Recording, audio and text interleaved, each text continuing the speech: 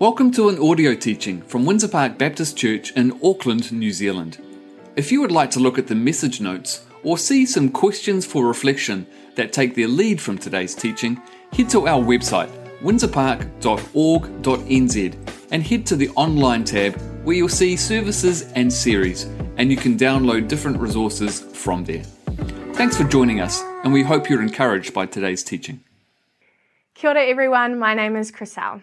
I am the Intermediate Ministry Coordinator and run youth alongside Caleb here at Windsor Park. I am a daughter, I am a sister, I'm a friend, and I'm a colleague. I'm a singer, a musician, a novice paddleboarder, and when I'm not injured, a netball and touch player. I am a shoulder to cry on, a self-nominated road trip driver, and a feeler. I am a student, I am a leader, I am a mentor. But most of all, I am a follower of Jesus. This is my identity. This is who I am. So, who do you say you are? How would you describe yourself? Take a moment and have a think about it. It's an honor to be able to share with you today as we continue our series, Character Matters, looking into the characters of some of the 12 disciples, those closest to Jesus. Last week, Caleb spoke to us about James, son of Zebedee. This week, we're exploring John's character, the younger brother of James. As Caleb brought to our attention last week, Jesus defines James and John in the Gospel of Mark as sons of thunder. And if you know anything about John, who we now refer to as John the Apostle, you may think of him as the disciple of love, or the one who Jesus loved. So, how did he go from thunder to love? If you're a Marvel fan out there like me, no, we're not talking about Thor, Love and Thunder. Sorry to disappoint or mislead you. But like Thor, we sit with these two extremes in this tension, a passionate anger and a selfless love. Today, we're exploring the transformation that John had, how his identity shifted to inform his character, for him to later become one of the pillars of the church, and how we too can be challenged and grown to be who God calls us. Now, character and identity are closely linked. The way I see it, our character is informed by what we place our identity in. Our character is the actions of our identity. So who we believe ourselves to be, the stories we tell ourselves, and how we define ourselves changes how we act. Our character is the fruit of our identity. As I said earlier, James and John were known as the sons of thunder. And we see this trait come out a few times with the reactions James and John had in particular situations. Caleb referred to this last week as passion, and James and John were really passionate. When we look at the chapter, the character of John, we see three particular occasions where John is challenged by Jesus, because frankly, he gets it wrong from that misguided passion. In Luke 9:51-54, James and John suggest calling down fire from heaven to destroy the village that didn't welcome Jesus and the disciples. A pretty extreme reaction, I might say. In Mark 9:38-41, John notices someone driving out demons in Jesus' name, so he tells them to stop because they're not one of Jesus' 12 disciples. Matthew 20:20-24, James and John bring their mother to Jesus to ask if they can sit at Jesus' right hand in heaven. And Jesus' response in all these occasions? Well, as you can imagine, Jesus rebukes them and corrects them. I can imagine Jesus with a big sigh being like, "Hold up, when did I teach you this? Have you been paying attention? You've been with me this whole time and yet you still don't get it." Jesus, though, as Jesus does, lovingly keeps John to account. And we don't see John arguing with Jesus. We don't see him challenge Jesus. In fact, in all of these situations, Jesus teaches James and John a lesson and moves on. John takes correction.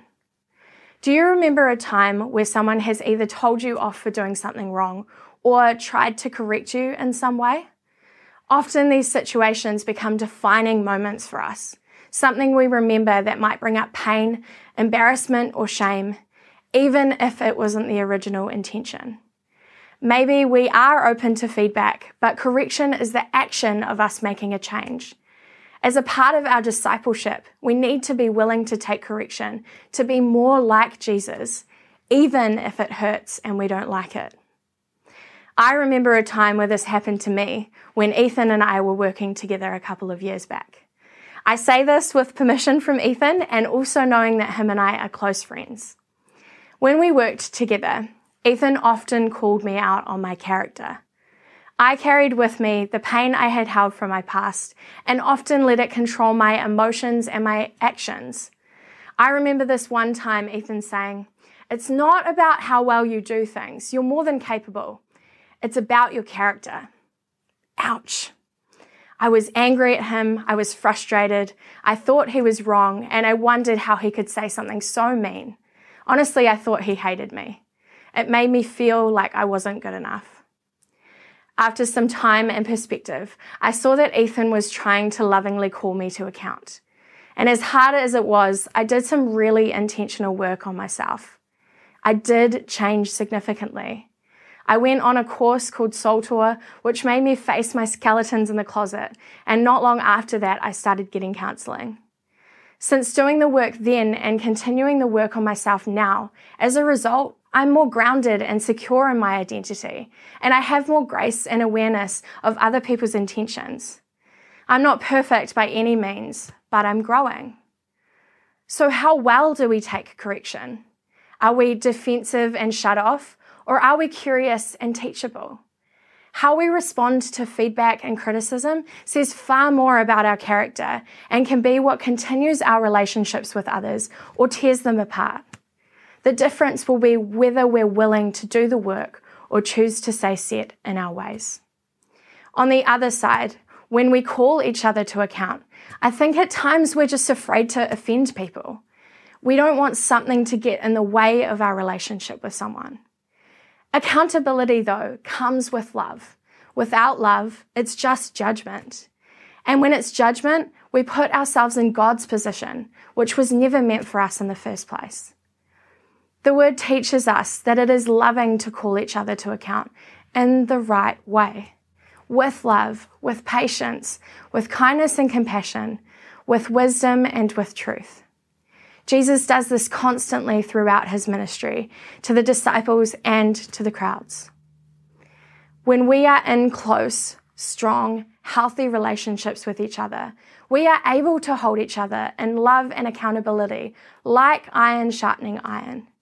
We can only do this when we lean into the relationship with God and with others, like John leans in.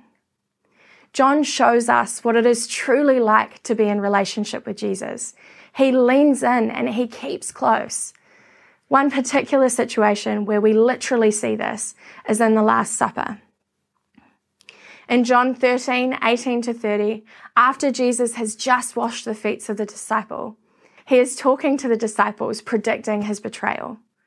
From verse 21, John writes, "Jesus was troubled in spirit and testified, 'Very truly I tell you, one of you is going to betray me.'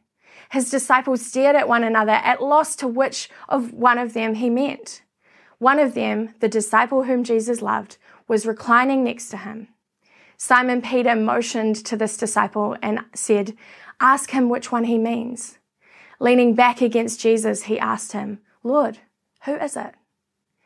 Now I want to stop here and notice what's going on. All of the disciples are sitting around with Jesus, puzzled at what he's talking about. We look at John, who is described in John's Gospel as the one whom Jesus loved, which we'll get to in a moment. John was reclining next to Jesus. Some translations even say John was reclining on Jesus' bosom. Now, in context, it wasn't uncommon for the disciples and Jesus to be reclining. The type of table that was used meant that the disciples had to recline around the table on cushions, supporting their body with their left arm and using their right hand for eating. So John was obviously next to Jesus, lying so closely that he could recline on his chest. It shows us the closeness in his relationship with Jesus. Now, I imagine this situation like Jesus tells the disciples one of them is going to betray him. They're all shocked. Like, what? Who of us would do that? Peter turns to John and is like, "Psst, ask Jesus who it is." And I get this image in my head that John is lying back on Jesus and turns to him like, "Hey, Jesus, who is it?" In this moment, we truly see just how close John is with Jesus, that they have an intimate relationship. And we also see the strength in their relationship in a number of other places. In Matthew 17, 1-3, Jesus takes Peter, James, and John to a mountain with him before he transfigures before them. Mark 5, 37-40, we see Jesus again only take Peter, James, and John to witness Jesus bringing a child back to life.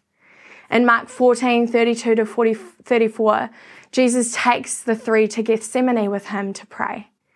And in John 19, 26-27, Jesus entrusts John specifically to take his mother as his own before he is crucified.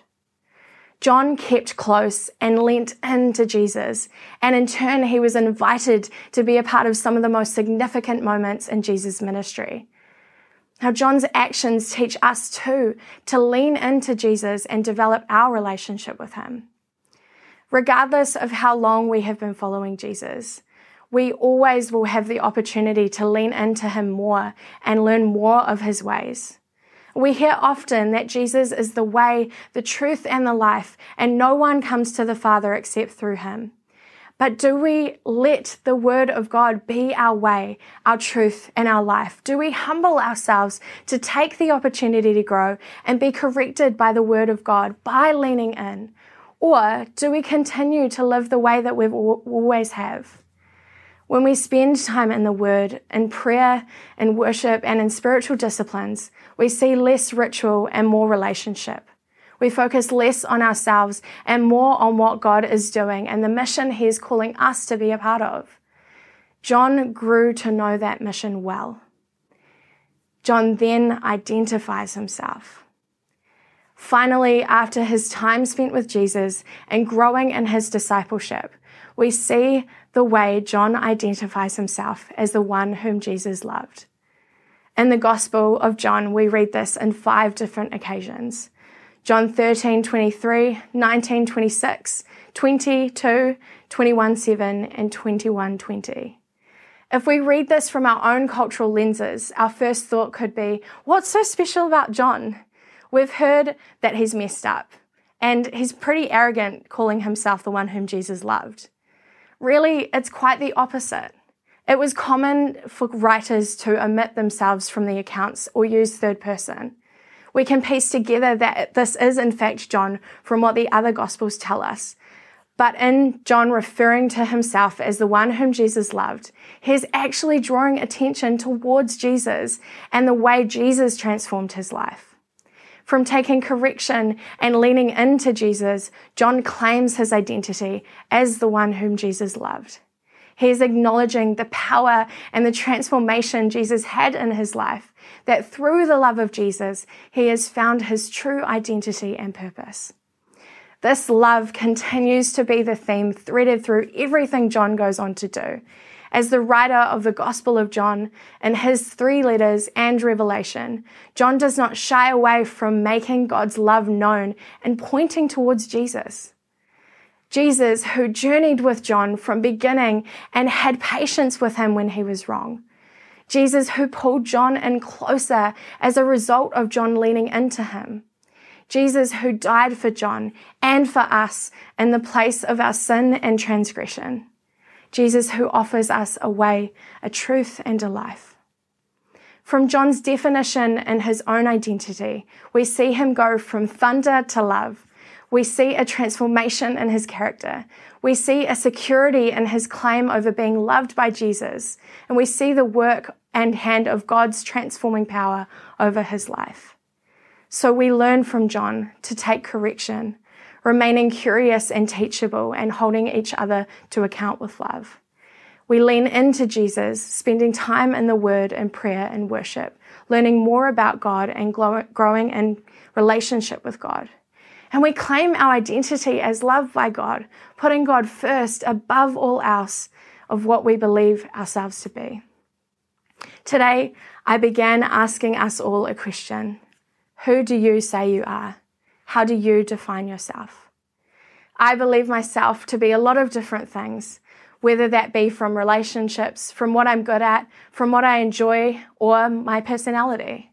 But at the core of my identity is the love of God defining exactly who I am, and that changes the way I live. Is who you say you are different from who God is calling you? How does your identity inform your character? How do you change? Whether you're a parent, a spouse, a child, a lawyer, a teacher, or a video gamer, you are loved by God, and that is exactly who you are. Let's pray. God, I thank you that our identity is found in you, that we can see through the character of John just the goodness of who you are. Jesus, that we can learn so much about your patience, about your correction, your guidance, about leaning into our relationship with you, and about identifying ourselves as loved by you. I pray that we continue to grow and transform, God. May you help us to learn more about you. May you help us to have more passion to be guided by you. And may you grow the depths of our love for you, God, that we may transform into looking more like you, Jesus.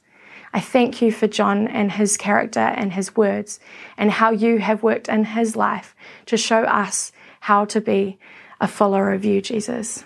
We pray this all in your mighty name. Amen. Thank you for joining our audio teaching today. If there are ways that we can continue to support you or help you in your journey, please reach out to us. Head to our website, windsorpark.org.nz, and you'll find various ways to contact us. God bless.